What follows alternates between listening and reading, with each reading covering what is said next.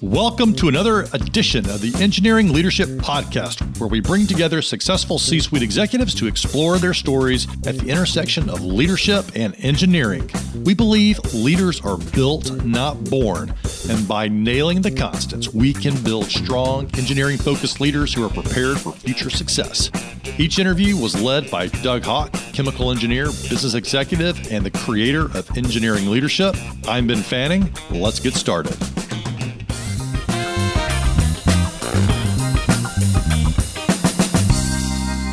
Hey there, in this episode, we feature Dr. Anand Gramapati, the Dean of Clemson University's College of Engineering, Computing and Applied Sciences.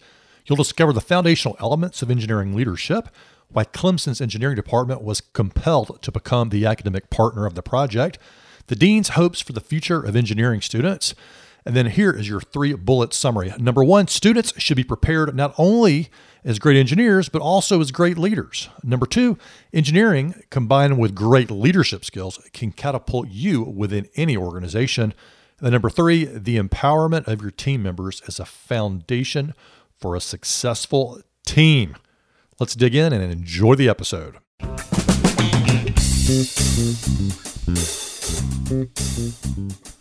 Hello, I'm Doug Hawk, your host for Engineering Leadership.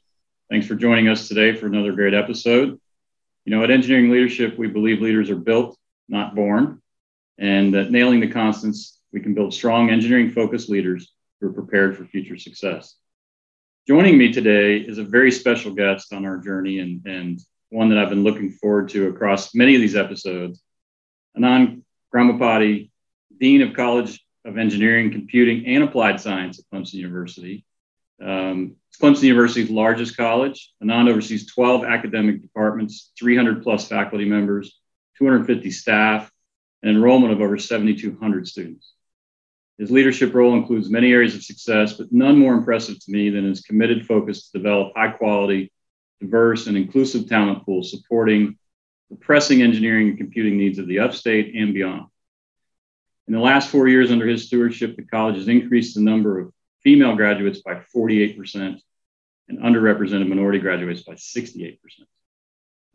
So again, a dedicated researcher and engineer in his own right, was named the National Academy of Engineering as one of the top 60 engineers in the country. And obviously a very important leader. And to engineering leadership, what I consider just a founding partner in our efforts at what we're doing here. Anand, your encouragement and insights and discussions over the years as we've tried to craft these materials and pull this program together have been, you know, essential and foundational to our efforts. So can't say enough about having you join us today. So thank you for your time and for spending a little time with us. Thank you, Doug, and thank you for shepherding this effort. This will become a valuable resource, not just for our students and faculty, but for the broader engineering community. And let it be known, sometimes we don't realize the value of the work we are doing at that period in time. And people will go back probably after a few years down the line and go back and look at the series of episodes that you are putting together, the diversity of people, ideas and thoughts that we have brought into this conversation. And we will be extremely thankful for your leadership in putting this series together. As you and I have talked about it, this series is not static. It will keep on growing. You will add new ways of doing things just because leadership is all about continuous improvement. We tend to learn from our past mistakes and learn from our mentors and peers. So once again, I'm grateful to have you leading this effort. Well, thank you. Thank you. Happy to do it.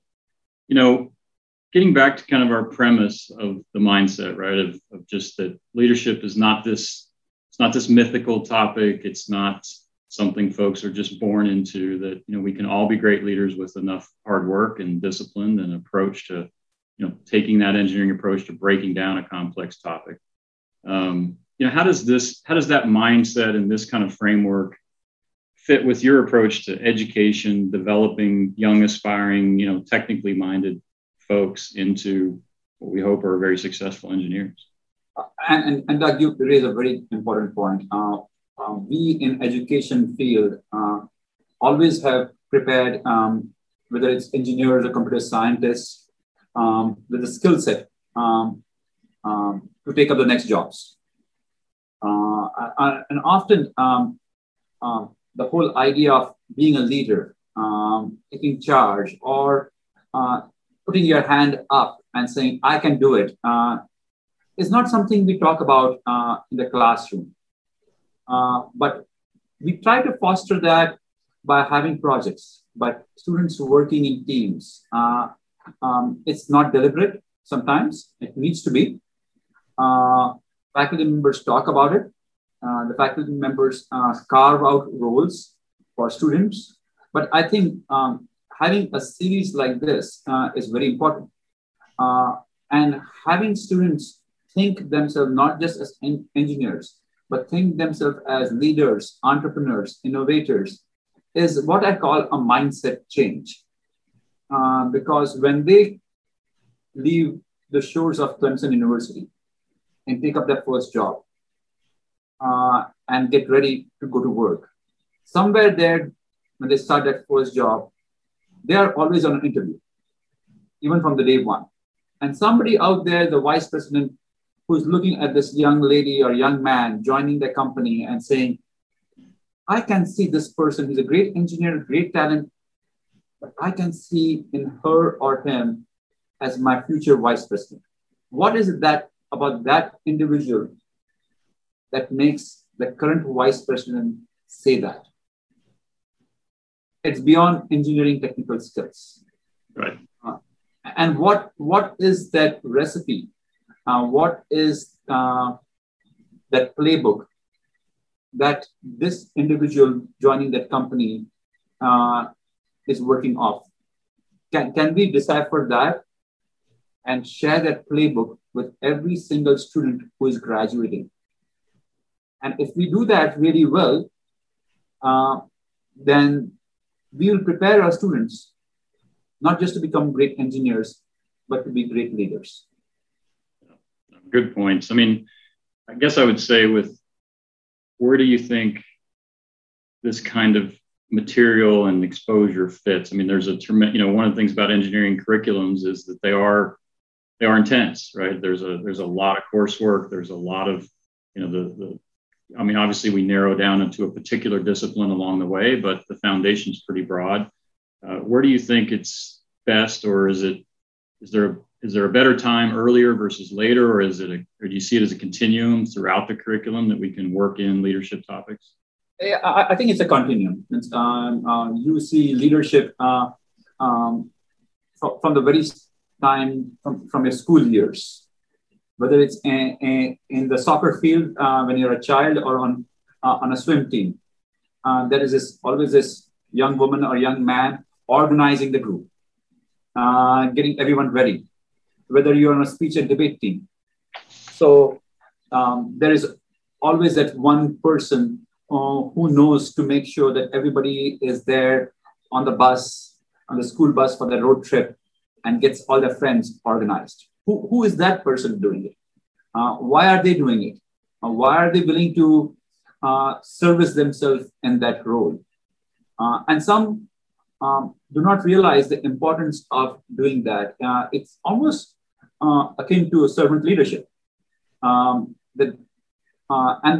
then the teacher or the professor is very thankful that they have this young woman or young man in the classroom who will get everybody lined up behind a specific goal or an objective of the class or the organization. So it starts very early on. It starts with parents. It starts with friends. You learn with the people you work with. Sometimes you learn from people who do things better than you. Sometimes you learn from people who don't do the right thing. And throughout the whole process, throughout the whole continuum, you learn that in your freshman year. When your friend is having challenges, how do you help your friend who is having challenges? That you getting good grades doesn't mean that your friend doesn't have to get good grades. So how do you help your friend? How do you tutor that young man or young woman to be successful? Or how do you yourself go out and seek help? And that starts with looking at teachers, looking at faculty members, looking at mentors. As a dean, my mentors have even been students. I look at a young man who just joined Clemson and he graduated and is going to join med school. And I told my wife, I wish I could be him because he's such a great leader. You call him up for anything and no is never an answer. He's a solution-seeking person. So mentors can come in different form and shape. They don't necessarily have to be older than you. They can be younger than you. And it's our willingness to accept advice and seek and surround ourselves with the best people. That's what I would say.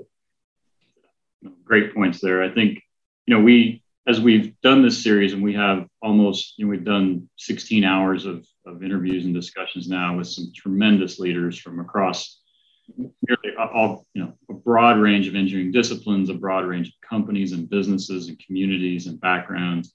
Every one of, and universally, every single person we've talked to has said, I walked off campus with all the technical skills I needed to succeed. Like I felt well-grounded, well-prepared, but we never talked about these topics.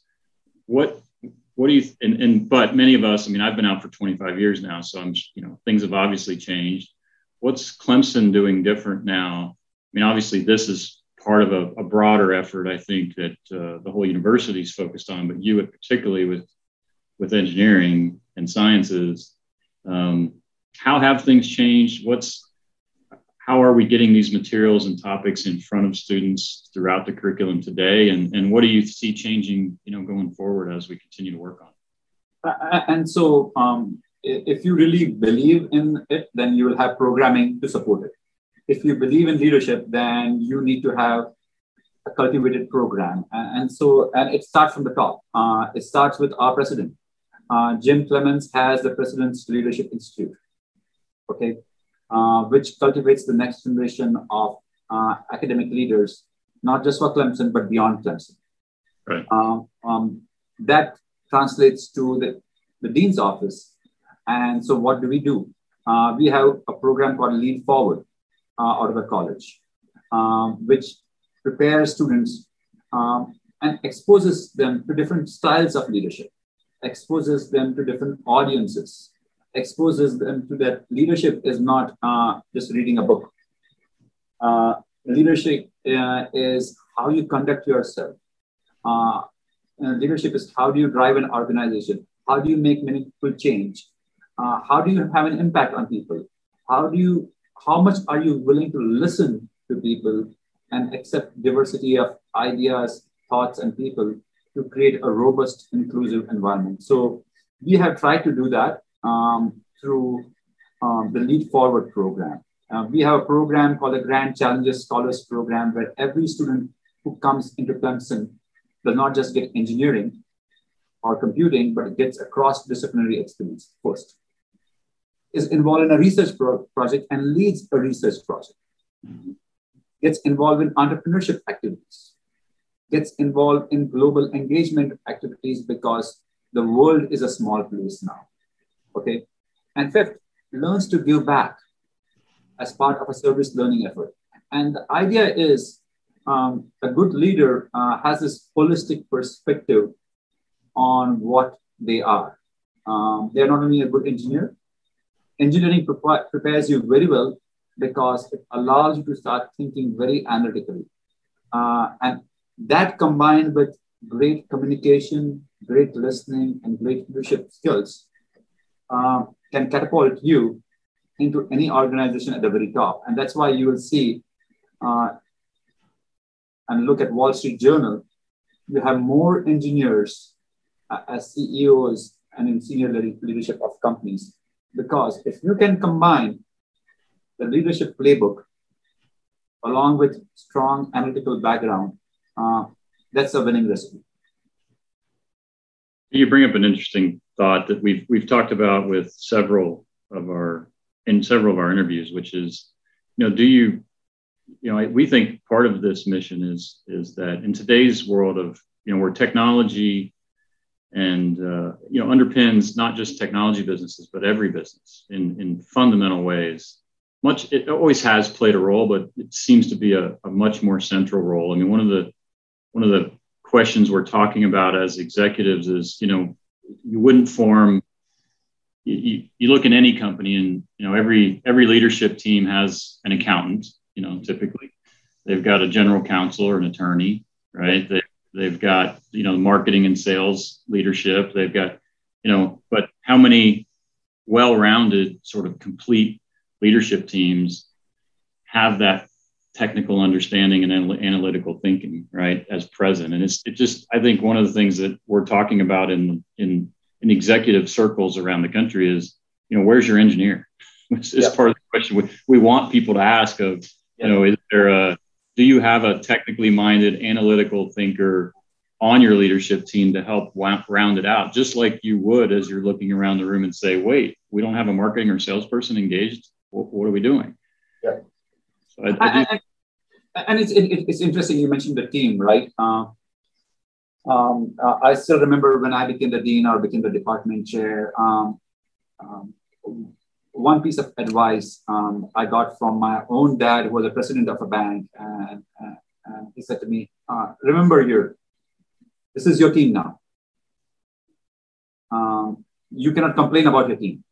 You have to make sure that each one of them is the best version of themselves. Right. And can you motivate them, and can you motivate yourself to be the best version of themselves? And if you do that really well, and if you empower them, then you'll be successful. And if you don't, and if you complain and you're not a solution seeker, then you'll be going around in circles. And that advice helped me a lot. I occasionally talk to him and I said, about my frustrations on things that were not going well.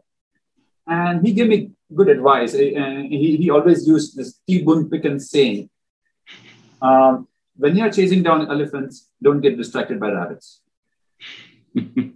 Okay, and which was like, keep the big picture in focus. And so how do you do that with your team? How do you keep, because you can easily get mired down in day-to-day issues which do not move the agenda of the people or the institution forward. And so how do you always go back and say, okay, how do I change that? And so your team has to do that. You yourself just cannot do it. You have to be the person who helps empower your team members to make that happen. Yeah, no doubt. One of the things we've talked about, Anand, is the personal leadership moments that each of us have had. Is there do you recall or remember, for many of us, it was a crystallized moment in time. I mean, it was a journey, but there was a step along the way that is particularly memorable, where you decided to take up, the burden and privilege of leadership versus, just doing research and education and engineering yourself. Is there a moment for you when that sort of switch went on? Yes, and it's interesting. I was when you wear a senior leadership hat, every bad decision you make gets magnified, because one bad decision you make, everybody follows that. And you can imagine if there are 12 department chairs reporting to me, that gets magnified 12 times. And that goes on through the system. And it happened to me once, okay? And so, and I talk about it with my dad, and he told me, read the book Into Thin Air. It's a book about climbing Mount Everest. Or it should be a book about not climbing the Mount Everest.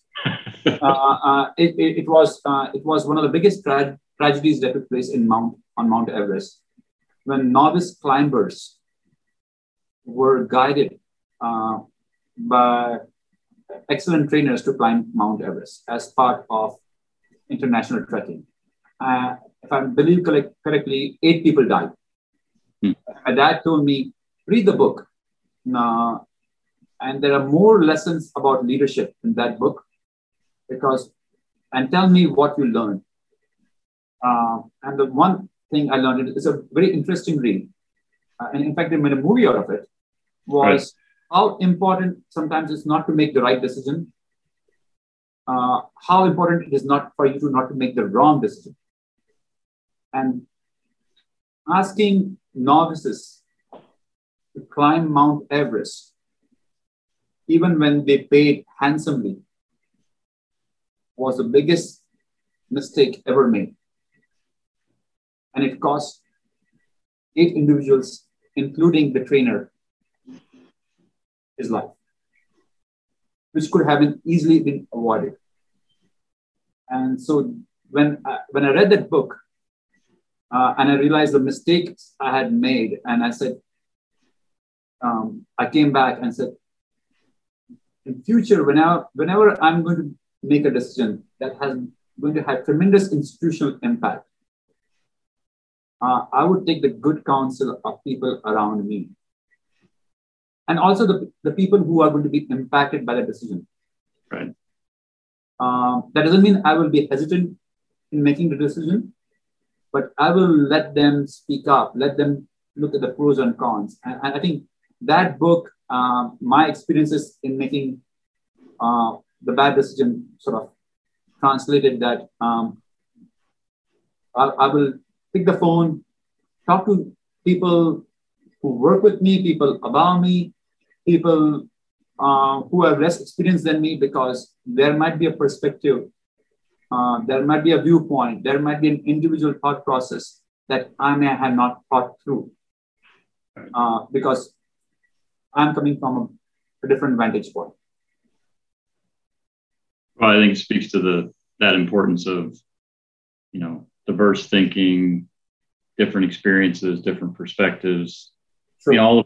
One of the things that we try to do with this playbook and framework is to recognize that there's so many different dimensions to successful leadership, and that mastering even a portion of them is a lifelong effort for many.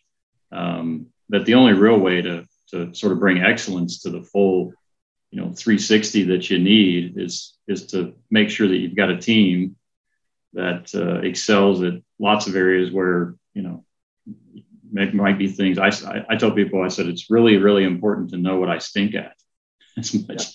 Probably more important than it is to know what I'm good at, right?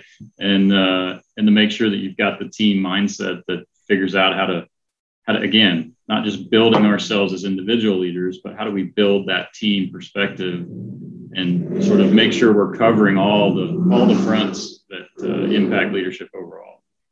And the pandemic has stressed people. The pandemic has stressed leadership. Even now, how many times have you had a meeting with your direct supervisor or someone who reports to you, and you make a decision, and then you go back home and you drive back and you think back and say, did that play out the way I wanted it to play out, or I could have done better? Recently, with the whole dialogue of back to work, back to workplace, I still remember at Clemson, I was speaking about it. I went home, talked to my wife, and she says, I hope you realize, Anand, she said to me, that people who work for you may also be the primary caregivers at home. When a kid comes back home, he doesn't ask, where is dad? He asks, where is mom? And you can, and which is true in my family, and I think in most families, and you can imagine there's a reason why they ask, where is mom? And so just today I was listening to statistics that the pandemic has been unforgiving on women employees. 2 million women are out of job, not because they are out of job, it's because it has stressed them to the extent that they have made the choice to forego their jobs to be with their family. And so they are the people who have sacrificed their work progress or career progress for the families. And so how do you take that into account as a leader when you're talking to your female employees? Because they are the ones who are more stressed than the male employees. And it's implicit bias that comes with men. So how do we navigate through that? And who did I learn that from is just talking to my wife, right? And so then you come back and recalibrate and tell the people who work for you, sorry, I was wrong. I made a mistake. I should have never said that. And it takes some challenge to accept that you were wrong. But you have to learn from your own mistakes and sometimes learn from what others tell you. So I think when people do that, people who work with you, who report to you, admire that much more than being entrenched in your decisions. Yeah. Well, it's the old adage, you don't learn a lot by winning. Yep. You learn so much more from your losses, because winning just reinforces your beliefs that you already had and your knowledge that you already possessed. But in making mistakes, or as you say, those, especially ones that impact a broad group of folks that you're working with or working for you or across institutions and organizations, that's what I call expensive tuition. So it'd be a shame to waste it and not learn from it and take it to. Absolutely. And so when a young engineer or a young computer scientist graduates from Clemson, I always tell them, now you've got your first job, and you're going to be on an interview. Not only you want to be a great engineer, but you want to be the brand ambassador for the company. And how do you conduct yourself that somebody looks at you and says, wow, that person is not just a fantastic engineer, but just a fantastic individual. And people, and I told them that once you are a good engineer, you have the technical skills, you'll be surprised how much people hire based on your likability index than your technical skills, because everybody is looking at it. They interview you to see how will you fit in this team? What will be your demeanor? Will you be disruptive? Will you be collaborative? Right. Would you be able to lead? Okay, because at some level, everybody has a base level of technical skill set.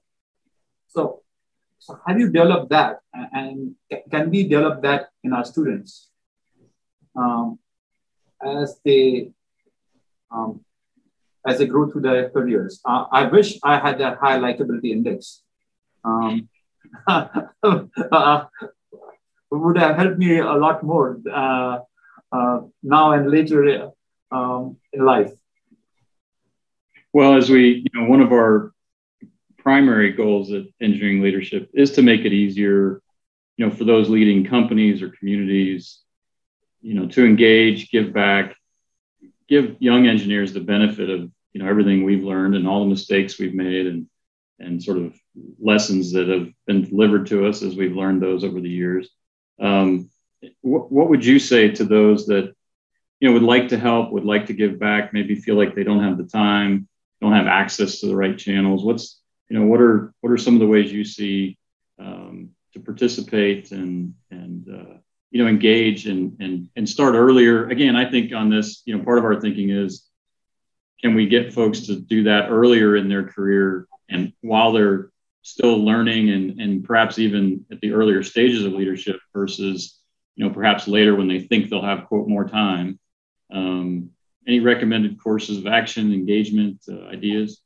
One of the ways we can inculcate that behavior of giving back is having students tutor, helping students who need help most. And it's peer-to-peer mentoring. Okay, it's planning. And I think you have to talk to a successful tutor or tutors to see how good they feel about themselves when they tutor someone who was not successful and did well in that exam and were able to pass that course. In a way, they are giving back their time, but also they gain a lot themselves. And people don't realize that when you do that, it improves your self-esteem and self-worth sort of in your own eyes, right? But you had done what I call as greater good. And we need more people to do the greater good. And once you catch that bug, it's catching that bug. Once you get it, then you tend to do that not just in the engineering classroom. You go out and do that in your company. You go out and do it in your civil settings. It's how do we get people excited and so that they catch the bug of giving back their time. And once a person gives back the time, then they start thinking smarter and say, okay, now I'm earning money. I can give back my money and buy somebody else's time. Okay. And so then it becomes a self-fulfilling prophecy where the really good ones are giving both the money as well as time. And so it starts at the very beginning where people start mentoring each other, developing relationships, uplifting others, as simple as helping in a study hall, working with a student, do better in the classroom. And we can do that as part of, and we have tried to do that as part of an active mentoring process right in a freshman year. We've got something called the UTAS, Undergraduate Teaching Assistants. These are undergraduates who serve as teaching assistants in the general engineering program. And there's a cadre of people who do that. At the university level, there's something called the Clemson Ambassadors. These are the folks who will give tours to parents, come rain or shine. They will be out there in the Clemson gear, doing the same tour, but they are so proud of sharing why they came to Clemson, what got them to Clemson, and why it's the best place for the parents to send their child to Clemson. So it's just, in terms of the compensation they get, is minimal at best. But why they're doing it is because they want to give back to the institution that got them excited about being over here in the first place. Right. No, great ideas. And I do think that mentoring is certainly a core principle of engineering leadership. And I think, one of the things that we are doing with all the interviews and contributions we're getting from the contributors and all these engineering leaders that have taken the time to talk to us is, committing to them that, providing a good channel for that feedback to get delivered. I do think that we'll continue to hopefully develop, as we all get back on campus and physical interactions, that we can, get more of these folks together live and engage with the students in many different forums, and trying to make that as easy and sort of pre-engineered, if you would, an engagement model. So they don't have to show up and wonder, who do I talk to? How do I engage? Absolutely. Is there a place I can do give a seminar, help a class? So I think as we develop this program out, I just want that to be on the back of everybody's mind of, hey, however you choose to engage, we'll find a way to make it efficient for you, make it easy for you to do, and make sure that we get the most out of the effort and touch the broadest number of students we possibly can with the work. Exactly. And so I go back and look at my own experiences. I still remember when I was doing my doctoral work, I shared an office with my fellow colleague, and she every morning used to come dressed up, ready to work, as though she was working in the corporate world. While I looked like I had just rolled out of bed, okay, and working on my computer. Finally, I asked her, why do you do that? Why do you come like as though you have come for quote unquote real job? And she gave me a good response. If I don't feel good about myself, how will I feel good about the work I will do? I looked at her. I said, I just cannot do it. He said to me, Anand, I have to feel first good about myself. I feel ready to go to work. I need to feel in the mindset. And I'm here for a job and I'm going to interact with other people. I'm going to interact with students. I'm a research assistant as well as teaching assistant. I had to dress the part, I had to act the part, and I had to execute the part. And a lot of people would come to my office, our office, but all of them came to meet her. And then I said, probably they don't want to meet me because I just roll out of bed. And guess what? One fine morning, I changed it. I said, no, I'm going to mimic Kara. I'm going to do exactly what she's doing. Unknowingly, she became my mentor.